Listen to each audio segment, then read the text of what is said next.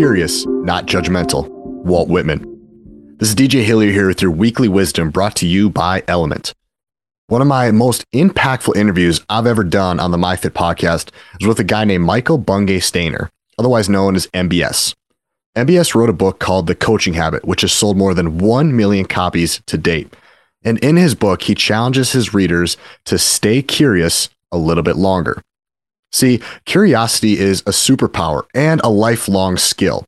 It not only enhances your own well-being, but it also has a massive positive impact on your relationships with your friends, your colleagues, and your significant other. Choosing curiosity over judgment means asking questions before making assumptions. Choosing curiosity over judgment means asking yourself, what can I learn from this when adversity strikes? Choosing curiosity over judgment means taking the time to get to know somebody, even though other people choose to make fun of them. Choosing curiosity over judgment means asking an employee, can you walk me through this, before jumping down their throat about a mistake they may have made.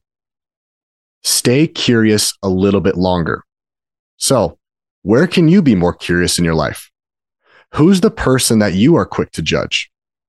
What are some of the questions you can ask them before making an assumption?